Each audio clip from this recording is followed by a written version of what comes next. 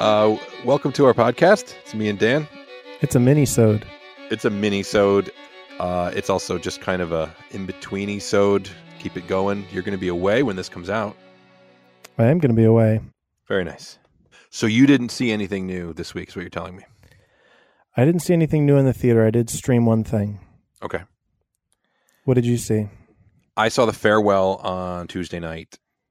And as indicated by every possible outlet, it is a delight. It's the kind of movie you love to see. It was moving and funny, and it was great. And but it also made me nostalgic because it did remind me of my Nana and my family down in New York City when I was a little kid. Yeah, it's such a great movie, and there's such an ease to it.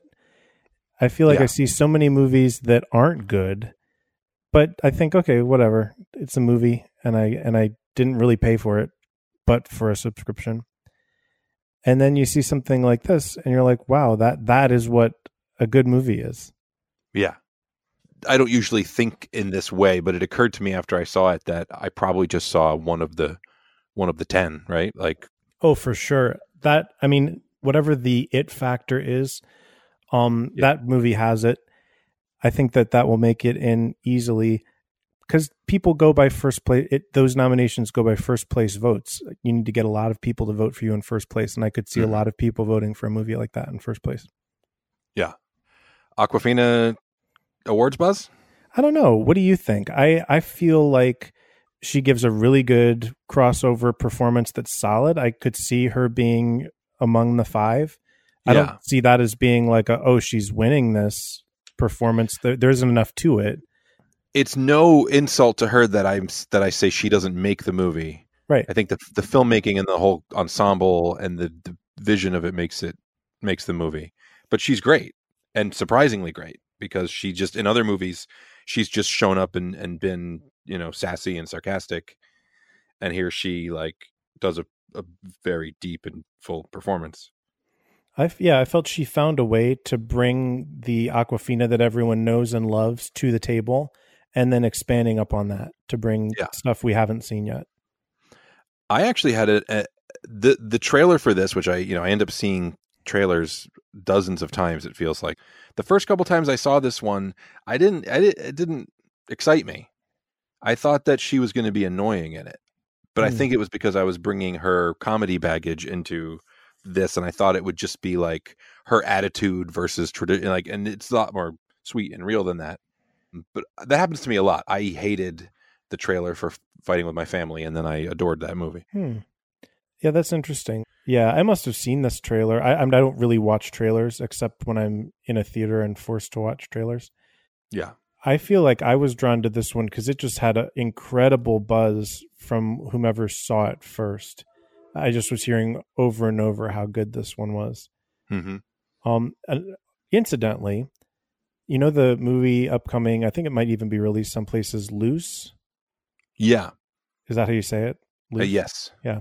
There are actually 2 movies. One is Luz, Loose in Spanish. Okay, right. And the other one's Loose with CE, but I think that's the one with Tim Roth and right. So Loose has been getting off the charts buzz on my Twitter feed. People who have seen it are calling it the best thing that they've seen all year. It is challenging and amazing, and I couldn't wait to see it. And then on Ebert, it got like a star and a half or something. Yeah. Like they really hated it, and that surprised me. I mean, they compared it to Crash. Right. Oh no! Bring that to your attention. Yeah, that is strange. That does seem to be. I don't know if it's the lone dissenting voice, but everywhere else, this is being hailed as provocative. But I guess when a movie goes out there, when it takes a swing like that, if it rubs you the wrong way, it's really going to rub you the wrong way. Yeah, it's divisive, it sounds like. And from the Ebert reviewer, they said like Crash, the way it's like Crash, is that it sets you up and takes you on this journey to think and feel one way, and then it pulls the rug. Oh, haha, see you thought that? You're a racist. Right. Yeah. But it was like entrapment. They sent you down that road to have those feelings. Yeah. It's not that you came into the theater with them necessarily. But who knows? This is a movie I've not seen, so I will keep Yeah. an open mind. But I was just really surprised by that review when so much of the pre-release conversation had been so overwhelmingly positive. Right. I'll probably see it. It looks like the kind of thing I'd like to see. It's a little overwrought. It seems a little over serious, but certainly looks interesting. Yeah, I mean, Octavia Spencer is having quite a year. Yeah. What did you stream? I streamed Some Guy Who Kills People. Oh, yeah. You mentioned that to me. And what a weird movie this was. It's exactly, I mean, the title is perfect. It's about some guy who kills people. He has been released from a mental institution and come back to his town where he grew up, and he's got a job at the local diner.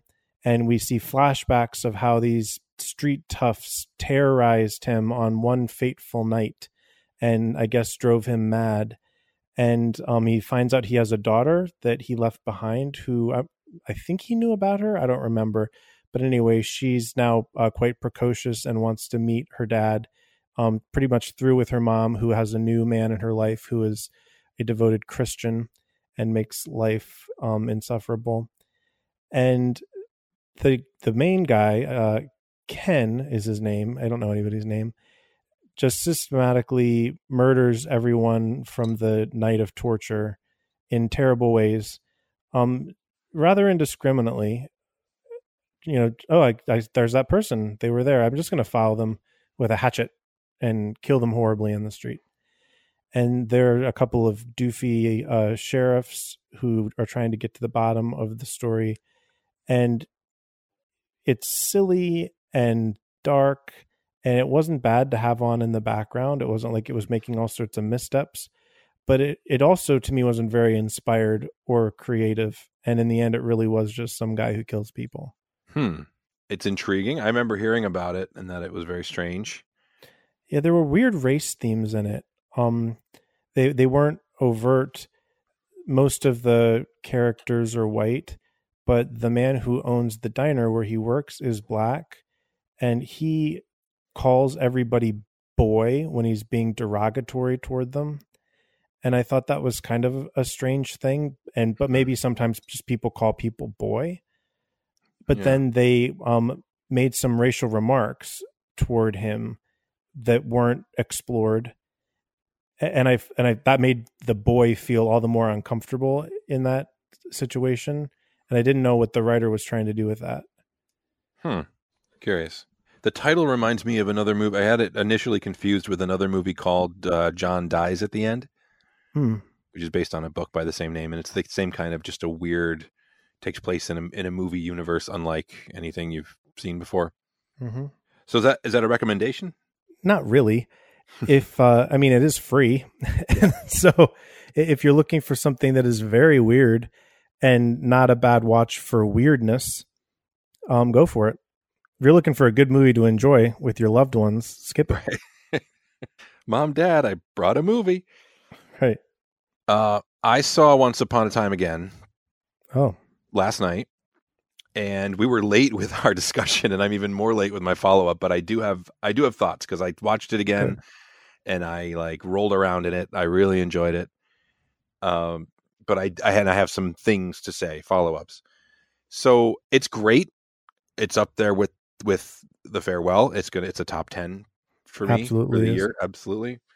It's delightful. The performances are great. I made sure to pay closer attention to certain things and connections and picked up things I didn't notice the first time. And I paid attention so I want to address some of the specific criticisms again after watching it again. First of all, one of the things that I heard, and I just kind of took this at face value, was that in the end, when Brad Pitt dispatches with the three kids, that there's much more time spent reveling in the death of the girls than there is of the boy, of Tex. And that's just not true. I paid attention to that last night. And there's like, I don't know, I didn't time the shots, but there's so much that happens to each of them. And I just think you have to be looking for disparity and looking for some kind of inequity to come away with that feeling. Oh, and the other thing was just the Bruce Lee business. I think you come away from the movie after one viewing with the impression that the movie really made fun of Bruce Lee and made him look like an idiot and degraded this historical beloved figure just to prop up its movie character. And watching it again, I didn't feel like that was the case either. Because yeah, he's posturing and he's being obnoxious, but that's him. That's what he did. And then I noticed that the movie leaves the little contest between him and Cliff unfinished, and they each get one knockdown. So if you were like a Bruce Lee stan, you could still insist that he would have won if they'd continued. I don't think that that's the movie's perspective necessarily, but also the movie, Bruce Lee shows up 2 more times in the film, as a trainer and friend to Jay Sebring at one point and Sharon Tate at another point. I just wanted to know it doesn't matter. It's not like a civil war happening over Bruce Lee, but I just paid attention to these things specifically. Yeah, that's interesting to hear on a rewatch. I'll probably go see it again too sometime. There's so much in it that, of course, rewatching it is just kind of like rediscovering so much. Yeah, I think that's the obvious Best Picture nominee. I think Tarantino's in for directing and writing. And this, depending on how the rest of the season goes, I think it could finally be his year. Because people are loving this. Yeah, like Academy screenings, they're turning people away. And usually they have space to spare when just on a random day they open a theater and say, Academy, come. And the Academy can't be bothered to leave their homes. They just want to watch their screeners, but people want to go to this in a movie and they're excited about it. Because there aren't big adult event movies anymore that aren't, Avengers or something like that. That you can go to the theater. And that there's some controversy in them. It's artistic. It tries to tell a truth. Big stars, a really iconic part of history that a lot of people can relate to. That those movies just are not there. Yeah.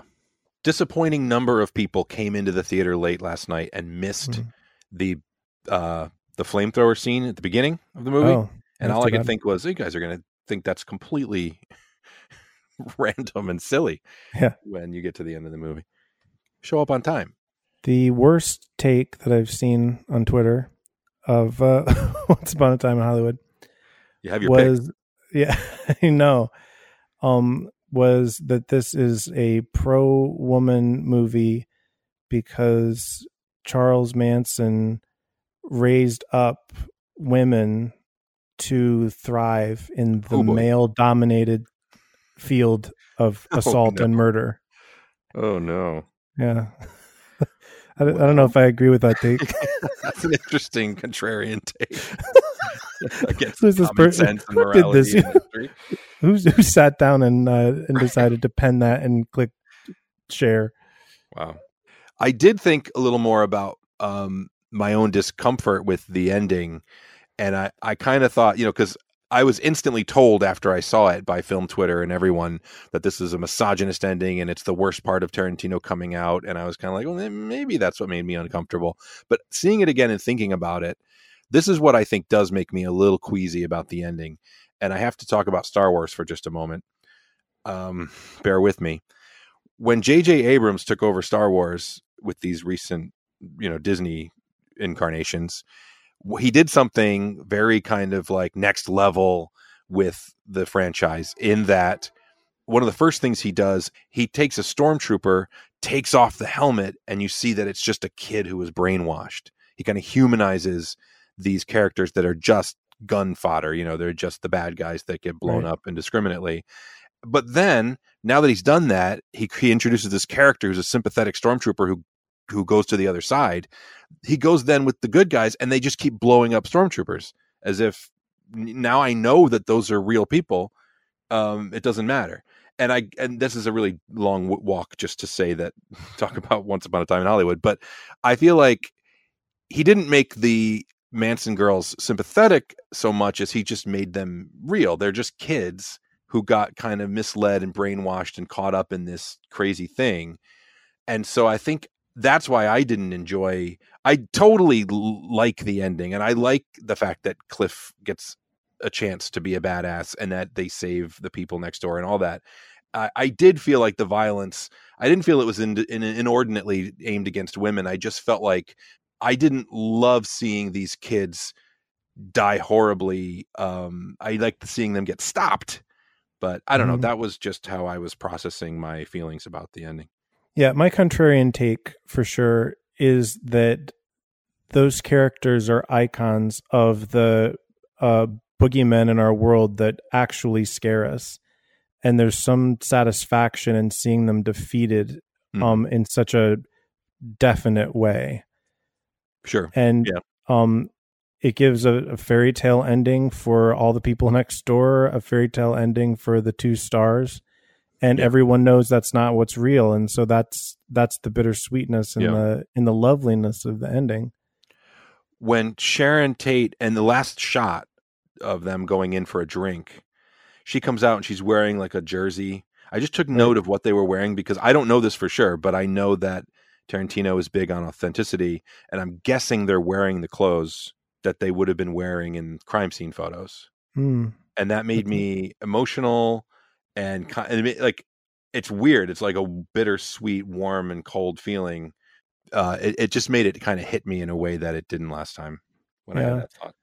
It's a very human story throughout. I think that even the minor characters and the extras are well realized to seem like real people. I was reading, someone was saying that sequence with Brad Pitt at the ranch could have been a short film in itself. Yeah. And it totally could have been completely out of context. Just him arriving, having the confrontations, going into the house, and the thing with the horses and the tour, and then him driving away. That could be a standalone short film. Yeah. It's gripping. And even on second viewing, when I knew what was going to happen, it's completely effective. And there's also the glee of knowing all the people in the theater. You're probably seeing it for the first time. Yeah. It's so tense. It's genius. Yeah. Yeah. And something I like about Tarantino that I also like about Stephen King, and I don't know if I can articulate it on the fly very well. I'm not really good at that, but they're not afraid to write people.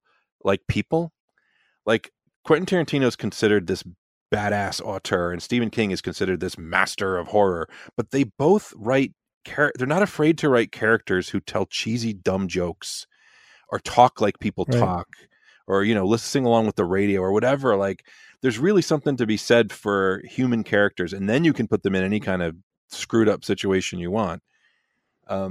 Whereas most writers just try and write attitude into their characters as opposed to humanity. It's something I appreciate. Yeah. I mean, King especially, it's not about the scares really, or the horrifying situations. It's that you're identifying with very real and real seeming people that you empathize with in those situations that he's so effective. Yeah. And it's something that films of King's work almost never successfully adapt. Right. So maybe Tarantino should adapt a King book. I think that they'd be a good partnership for sure. Yeah. All right, Dan. Well, we got 20 minutes out of that segment. That's pretty good. That's not bad. Take a little break, and then we'll talk about a film.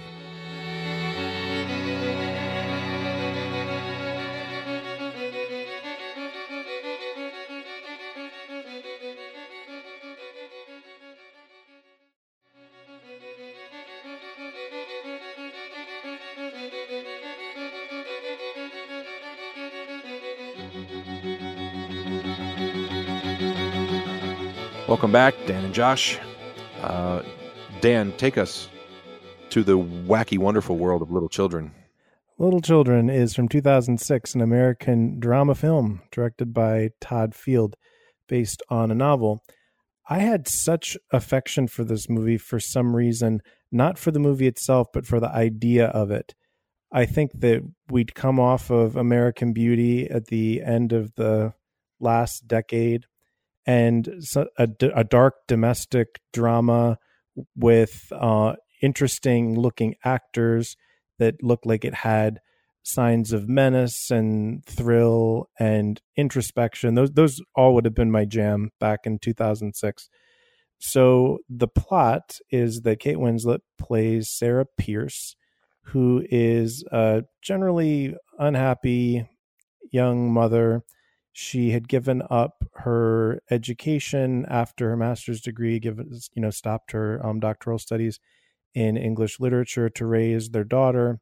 And she's pretty unhappy with that. She doesn't like being alongside the moms at the park. But one piece of interest for all the mothers who show up there every day is Patrick Wilson, who is named Brad. And he is a sexy man of their fantasies. And on a bet, Kate Winslet goes and talks to him, and they form a friendship. And the friendship turns to an affair. Both of these people are married to other people, have young children. And meanwhile, there is a man, I forget his whole name. Look down on the cast list here. Ronnie something? Yeah, Ronnie, James McGorvey, who is a registered sex offender who moves in with his mom in their community, much to everyone's fear and consternation.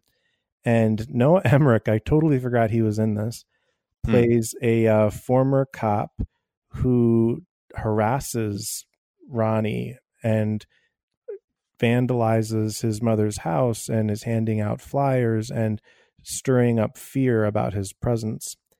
And Brad gets involved in a football league with Larry, that's Emmerich, and the plot just gets crazier and crazier until finally it seems that Sarah and Brad might run away together, and that doesn't ultimately happen.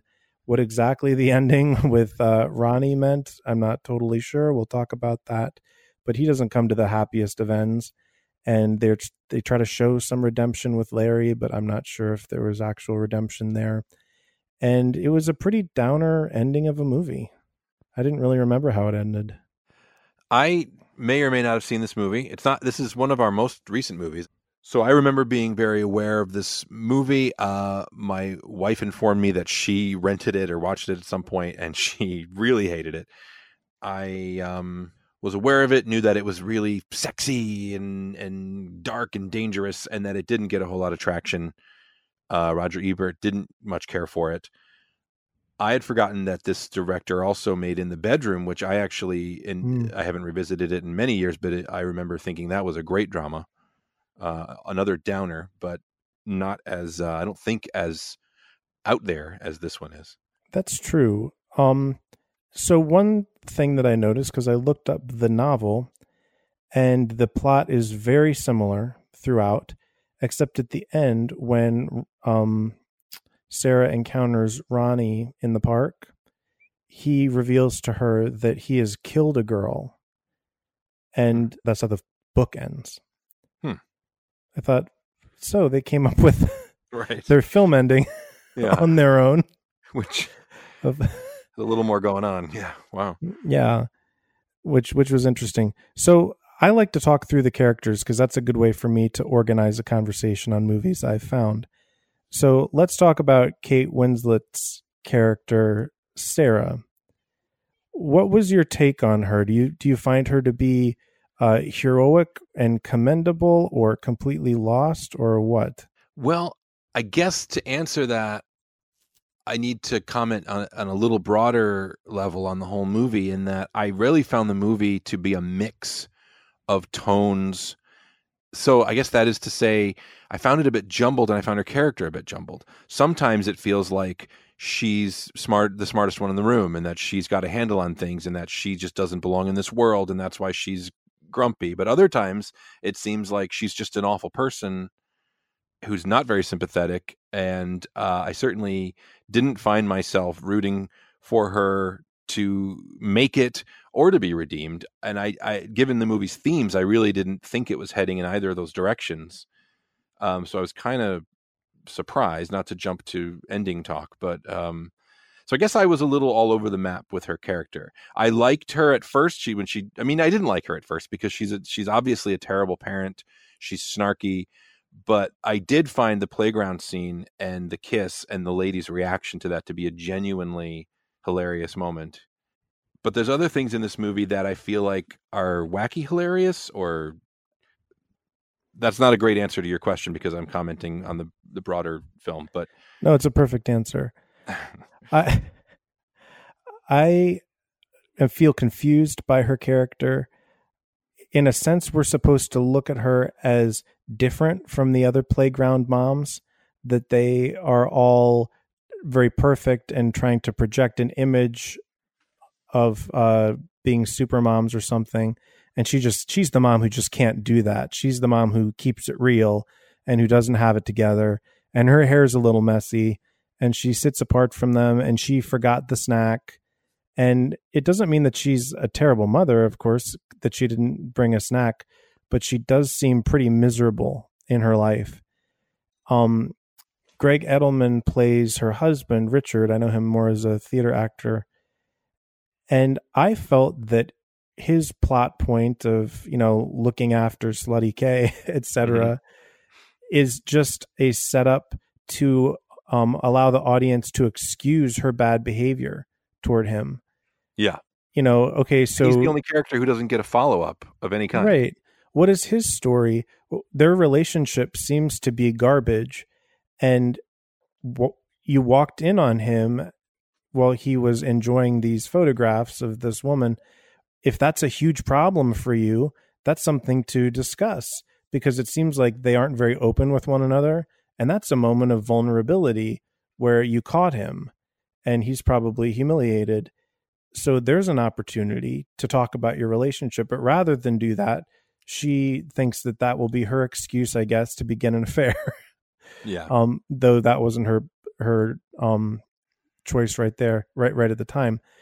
I thought that the book club scene spoke to her character a little bit when they're talking about Madame Bovary and the way she's a feminist in Sarah's reading is her hunger. That even though she can't get out of her terrible life, the fact that she wants to is her power. And that's all I can see happening with Winslet in this movie. That it can't go anywhere, but she has yearnings. And right. I mean, they'll tear you apart, or you'll suffocate them so they die for lack of air. But she lives in a constant state of yearning and dissatisfaction.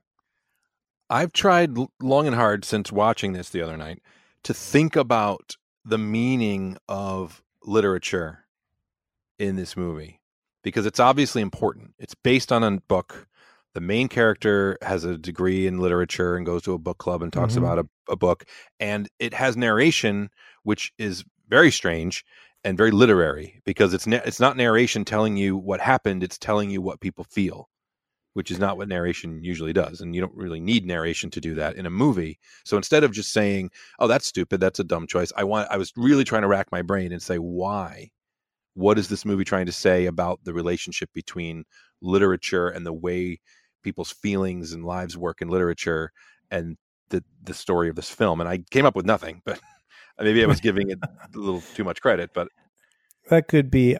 That's a really good observation. I hadn't thought of that, because we can talk about the narrator as a character. I thought that was so unnecessary throughout. I was thinking, it made me think of The Lobster, which is a great movie with narration, where the narration works wonderfully. It sets the tone, and the narrator is truly their own character commenting on the action. But this narrator, you're right, it's a literary narrator where you're hearing about backstory, you're hearing about inner life and inner dialogue. And I was thinking, what a more gentle, quiet, lovely movie would this have been if just all of those details that weren't really important to the plot were left out, and we didn't have this track of talking. What if the performances could handle the emotions that the narrator's describing? Because the narrator didn't put together big gaps in story or anything. It was just someone giving extra knowledge. And it went away for long stretches of time and then came back a little bit. So there obviously must have been something intentional in the way it was used, but I didn't. Again, it speaks to my not really being able to get a grasp on what this movie wants to even be. Is it a searing drama with deep characters? Is it a satire? It seems like, so there's moments that I think are genuinely funny. Then there's the football scenes. We'll get to Brad soon, I guess. But some of those football scenes are directed like a Will Ferrell movie. Yes. They're wacky. Yeah. The tone is an interesting thing in this movie. I don't hate this movie. I'm very confounded by it. There's some things in it that I think are salvageable and interesting, and maybe even a little bit of message that I think I at least get. but I am largely baffled by the movie. Yeah, I think that it wasn't a great novel to adapt, perhaps. I think that the screenplay left some stuff to be desired. I feel like the narration, though this is a movie that has literary themes, and narration, as you say, is for literature, so maybe that's what that's about. It can also be for lazy screenwriting when you're trying to adapt a novel and you kind of liked the stuff that was in the novel, and here's how to get it in, since it actually is narration. And the novelist, I believe, co-wrote the screenplay with the director. Yeah, so that makes some sense. It doesn't mean I like it, but that may be why they did it. I can imagine the novel being much easier to read because you've got the title Little Children, and clearly everybody in this story has some arrested development and is incredibly immature, and they're mostly acting like children. And when you read that on a page, you can recognize that and kind of smirk and have that be funny and interesting. When you're watching actual flesh and blood adults act this way, it's off-putting and kind of annoying. Yeah, and if we want to move on to Brad next, I think that gets kind of to the heart of all that. Because I think well, we might have different takes on what's his name? Patrick. What? The actor's name. Of course. Patrick Wilson. Sorry. He's not your matinee fantasy, I see. No, he's not. He's not. For like 2 decades. I actually see him, and I'm sorry, but I don't dislike him too much, but I do see him as kind of a blank slate. He's an actor who's very hard to read. And in a movie like this, I think Kate Winslet is a little better at broadcasting in her life. Whereas he just kind of, and that maybe that's also just his character. Maybe I'm just seeing because his character is the ex-football guy who kind of goes with it. And his little episode at the end with the skateboarders is so, I'm guessing that's not in the novel. I mean, I know it is, novel, but it is. It is. Does it make more sense in the novel? Well, here was why that was curious to me.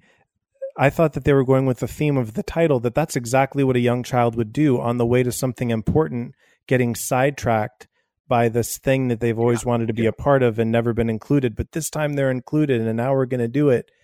And that's very immature of him.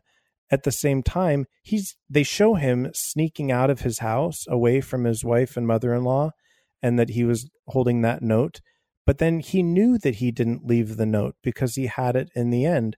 So there was no sneaking around. He was just trying to sneak out of the house, but not to leave. Right. He'd already decided he wasn't going to leave. And then he hurts himself and he says, "Get rid of this letter for me." And so that wasn't a misadventure. That was him sabotaging himself because he knew he didn't want to go through with it. I mean, I don't know that he wanted to injure himself, but did he plan on meeting Sarah at the park? I don't think so. Mm-hmm. And that's a major thing. We're going to leave together tonight and give up our lives. And you don't get back to the person. You just change your mind. That was very strange. I guess he just wanted to keep being like a child following those pursuits. Does the movie think it would have been ultimately an adult decision to step out of a life that he wasn't happy in? Even though really that would be the most capricious thing of all. Right. And that's why I find the ending so strange, is that I was genuinely surprised that it even took the time to show them back with their families making a go of it, because that just didn't feel to me like what this movie was. I didn't want to see them run away together. I wasn't rooting for them in that way either. It just seemed to me like this movie had things to say. I feel like I guess I have to give another take on theme at this point. And I'm sorry, we're all over the place. We're probably not done talking about Brad, but I'm going to talk about Ronnie a little bit. I felt like this for a while, and then the movie pretty much explicitly does this through the Larry subplot. I feel like what the movie is saying on one big level is this guy has a very specific type of mental disorder that we all agree is bad, and it led him to do something that everybody agrees is bad in a concrete way. So he's a pariah. Let's put up posters. Let's quarantine him. But at the same time, every other character in this movie has some kind of a mental illness, right, that causes them to make constant choices which endanger children, which harm children. So there's the one level that they are the little children, but then there's the other sense in which every adult is a danger to children. Yes. But some of them are just normal crazy. Right. I'm not sure what what moral lesson we can draw from that insight. Right. You know? Yeah. And that makes me not even less interested in seeing these characters redeemed or happy at the end. I didn't want to see them unhappy. I'm just saying, like, I don't know what this movie's trying to dish up in the end, in the big picture. Yeah, I mean, I agree with you about Brad as a character who's named Todd in the book, by the way. I guess that's not a sexy enough name. So he's Brad. Patrick Wilson, he's pretty. I don't know how that will age, as he gets older. I would imagine if the movie were made today, like you'd want someone like Armie Hammer in the role, would be good. But I liked Patrick Wilson. He continues to make me happy in this movie, and the movie is so flawed that I don't know that he can mess it up. I certainly don't blame him either. No. What was your take on the football team and the football games? What did that mean? Yeah, I was so baffled by the style of it, by the tone. Is it comedy? Are they to be threatening? Is this toxic masculinity? Is there an underlying homoeroticism? I was the above, probably. Yeah. Then he's with this group of men who are all like reveling and lingering in this kind of macho. But I don't know. I guess that's just another way in which adults are little children. Is that as far as the commentary goes? I guess so. Why is that bad, that you want to enjoy some recreation in the evening as an adult because that's fun for you? That's great. But we didn't really get to know any of the people who are on the team. And I'm having trouble remembering, are they all ex-cops? Well, no, because Brad's not an ex-cop. But one of the teams is mostly ex-cops, right? And they invited Brad. Yeah. I felt like they were mostly had some law enforcement history. And the other team was some other kind of public servants or something. Right. Yeah, I don't know. Let's talk about Noah Emmerich, who is, I think he's just great. I like him in Truman Show. And of course, he's a principal on the Americans that he's probably most famous for. Yeah, he's great. He's natural, and he plays that guy. Right. that everybody knows someone like that who's just that guy. I think that he hit the tone just right. And I think he knew that what was wrong with the movie, and he just went for it. It took a barrel over the falls. Yeah. He most resembled a young child in the way he would get angry, in the way he would sulk, and the way that he was so disappointed when Brad didn't show up at the bar, where he had like 2 shots sitting out, like a child might, set everything up and then be so upset when their friend can't come. And he spends a lot of time behind the wheel of a car complaining and man, damn it. Right. I mean, I didn't like his character, but his characterization of that worked for me. I did not understand the ending with him and his character, like the fact that his backstory is that he is a disgraced cop who shot a black child. Right. That is something that, of course, is a serious thing then. But in today's cultural conversation, that would mean something completely different to have that happen in a white people movie. Right. I felt like he had some of the worst written scenes, but played them great. Yeah. Like the stuff with him and Ronnie and his mom in the house, to me, was so histrionic and over the top and obvious. Like, that's one of the things that the audience gets it before it even plays out. Like, I get what you're doing. You're saying, he hates this guy, but he's just projecting. And I thought that was ham-fisted. And then in the end, when he shows up to Ronnie's house, like, I felt like all the ending needed to be rewritten. It's not very satisfying because I don't know exactly what happened. Right. It was a little confusing what happened. I mean, he freaks out, and how he was responsible for killing the mother, I'm not totally sure. Did he hit her? He I think he just pushed her to the ground or something. Or did she just fall? I don't even remember. I think she just fell, maybe, or I don't know. He was just, making trouble. Right. She had a heart attack or whatever. Right. So he was without his being there, probably she would have survived the night, Yeah. Let's talk about May McGorvey and Ronnie McGorvey. I thought these two actors were great. Yeah. And I liked their scenes together. I liked her sadness and almost desperation, trying to pair him off and to make him be good. It seemed to me that in most every way he was good. Yeah. He was kind and caring, and he was very aware of his problem. Yeah, he didn't make excuses for himself. He was aware of his failing.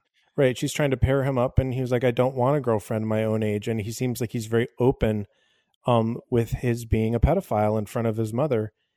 And the movie presents that very matter of fact, which was interesting to me. Yeah.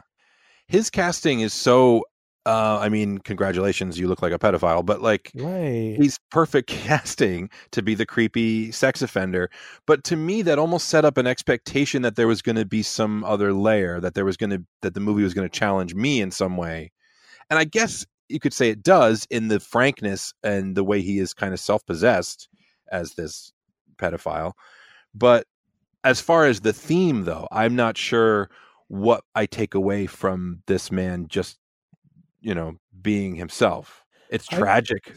This is something that I'm sure I've changed my tune on since I first saw it in 2006. I felt like the screenplay was almost defending pedophiles and sexual assault and drawing moral equivalence between things that are in no way moral equivalence. What he did and what Larry did? Well, Kate Winslet at one point is just kind of like, well, maybe your brother should be castrated, defending the idea that when a girl says, oh, my brother used to like flash himself to me or something. And so she's kind of being like, well, isn't that just all that this man did, was just like flash himself to a young girl? Right. And I was just like, what are you saying? I'm not defending the brother's behavior. Yeah, I'm not defending the brother's behavior, but I shouldn't say, and because but undoes what I just said. So I guess I am defending it a little bit, that when your siblings as young children and you're being stupid and naked running around the house, that is not the same as an adult man exposing himself on the street to a child who is a stranger to him.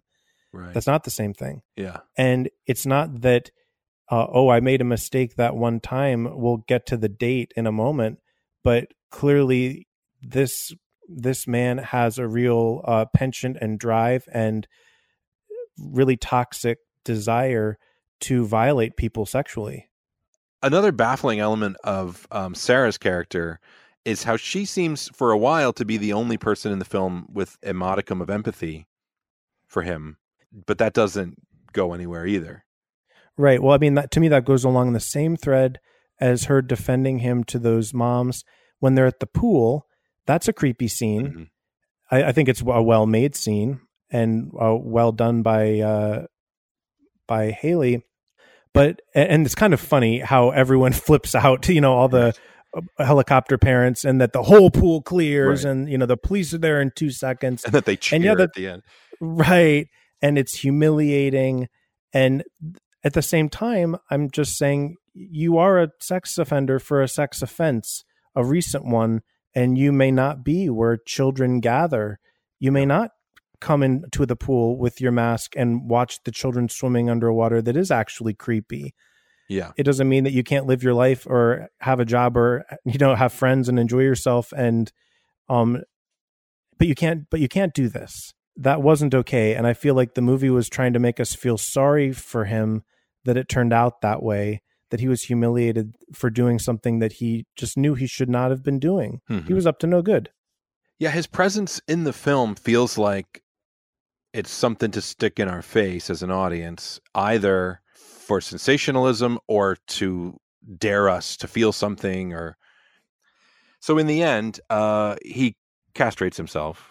Yeah. And Larry's going to take care of him. They're going to be buds. They're going to shack up, and he's going to keep him, like he's going to take over the mother role. Like, I don't get what the meaning of that was.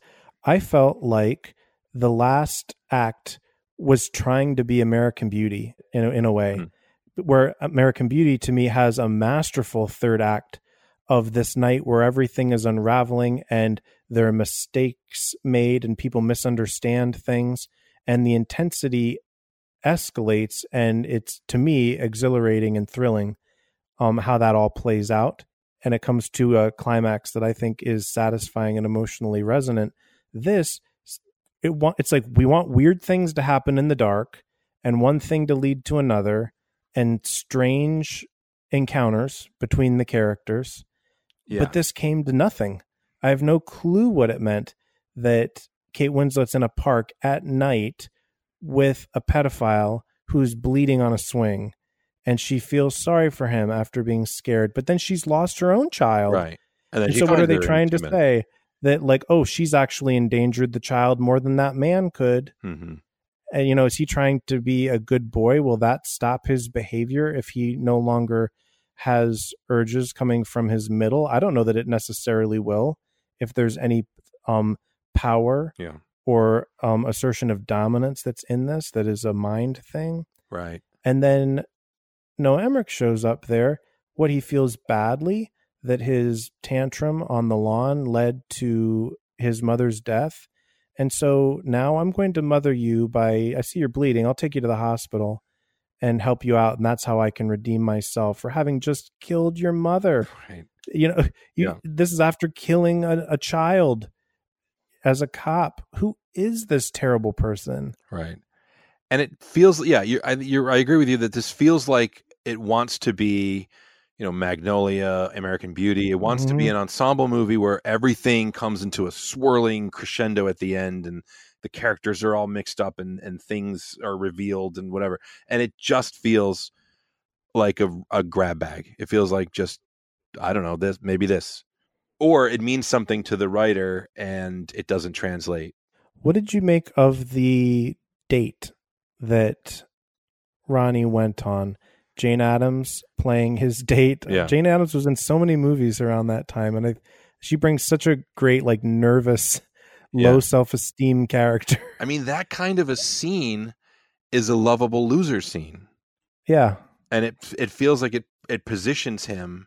And now the movie does deflate that with his behavior after the date, but it feels almost like, well, he's a good guy with a good heart. And that's, there are aspects of a pedophile's character that you would not find objectionable. But again, it feels like I don't know the movie's intentions. I don't either, because he knows himself. That's clear. He's going to go along with his mom's wishes, take this woman out. And it's not like he shuts her out just because he's not interested. He still treats her with kindness and he listens to what she says. And she actually ends up revealing a lot about herself over the course of the dinner.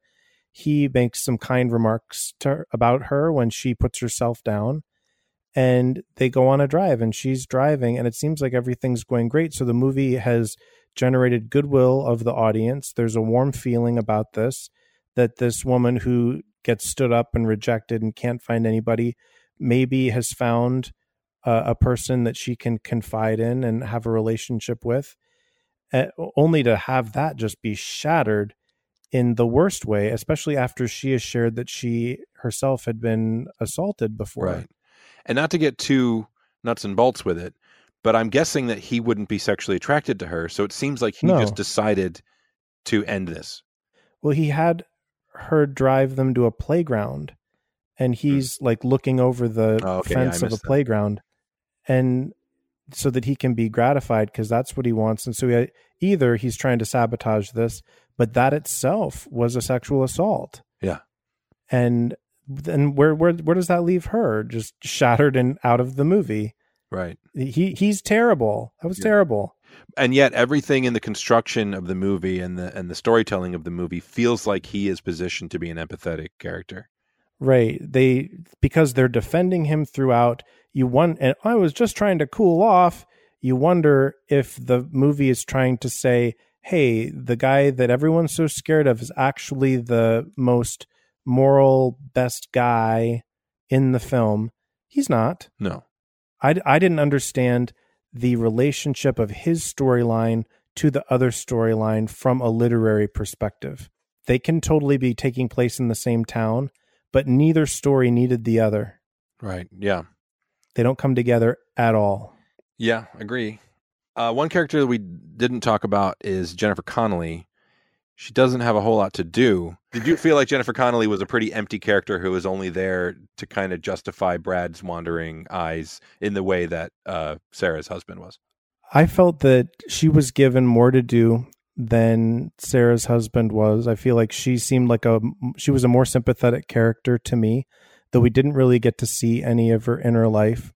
I didn't understand why they were destitute, why a couple subscriptions are going to break the bank, that he needs to go be a lawyer in order for them to get on their feet financially, why he can't afford a cell phone. I know it's 2006, but cell phones were a thing. I think most people had them at that time. Certainly a guy like him who has a kid would have a cell phone.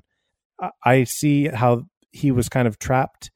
And when she caught on to the fact that Sarah and Brad are having an affair at that dinner party, she didn't really confront it. She passively got her mother involved so that he couldn't continue it when she was working.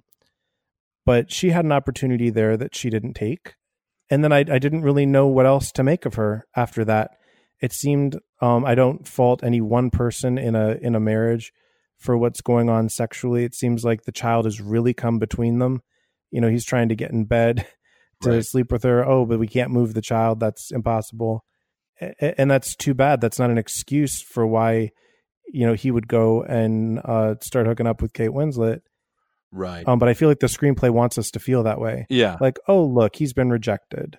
Right. As if sexual unavailability, for reasons we don't 100% understand, although we understand some of it, is somehow equivalent to looking at weird kinky porn and having a secret. Right. Like both of those things happen in marriages, and they're something to be discussed and to work through. And not every season of life is great with physical intimacy. Let's have that be a part of the conversation in a film like this. Yeah. But to me, it wasn't. Like when Winslet and Wilson are having sex, she's enjoying it, and he says, "I feel bad." Mm-hmm. That's a real downer. Yeah. If you're in the middle of an intimate moment with someone and they say, "I feel bad about this," they just continued, right, and didn't explore that. This movie wanted to set a whole lot of stuff up and did not want to pay off or explain or take it very far. It seemed like it wanted to create a stew or a mess. And maybe that's the point. Maybe it's a mess, but I didn't enjoy the film. I enjoyed seeing some of the actors. I enjoyed some of the performances, and it's a lovely looking movie like many of the movies we look at. They're always well made, and the cinematography of these kind of movies is always top notch. But yeah, I don't take a lot away from this movie. Yeah, I have no idea what it was trying to say. I like it much less than I feel I liked it the first time that I saw it. I've probably grown up a bit in my own life and relationships. I feel like they had an idea to start a movie, and they had a big, crazy finish they wanted to bring it to and failed. And nothing that happened in the middle related where they started to where they finished, to me. I'm curious to revisit In the Bedroom. I don't think the novelist and writer is involved, so I wonder if that is the factor that makes this one troublesome. Yeah, that could be. I mean, its screenplay was nominated for an Oscar. I can't say that I agree with that. But Winslet and Haley also nominated for Oscars that year. It is not egregious to the level of Crash, but I feel like it's that kind of a swing.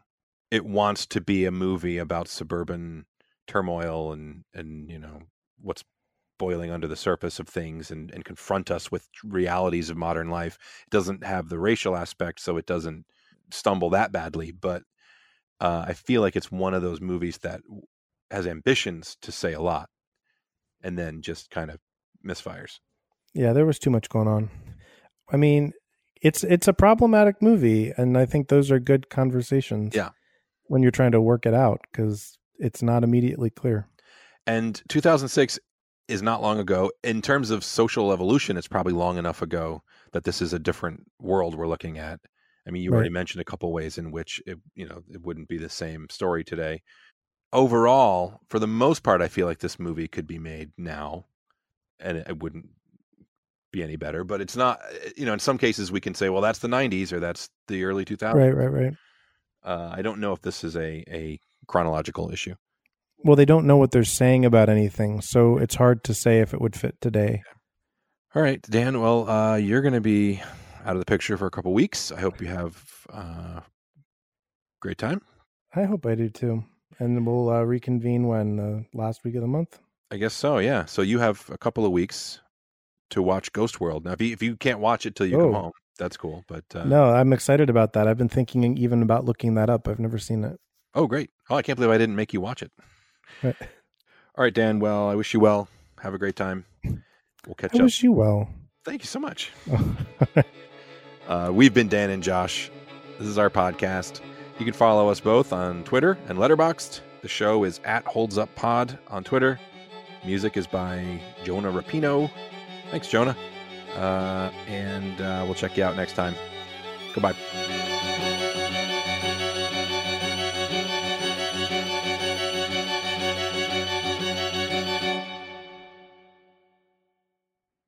I feel like this will be a mini-sode because I don't have much to talk about. I also have no notes on the movie or anything. I'm just flying here, so I have thoughts, but I don't have notes. I never have notes. I'm always just, but that's who I am. So I'm a little worried about the dynamic when you're not keeping us on track. Well, when in doubt, I'll just hurry us along. Perfect. If it gets too bad, I'll just say it's been a 7 minutes. Both on Twitter and Letterboxd.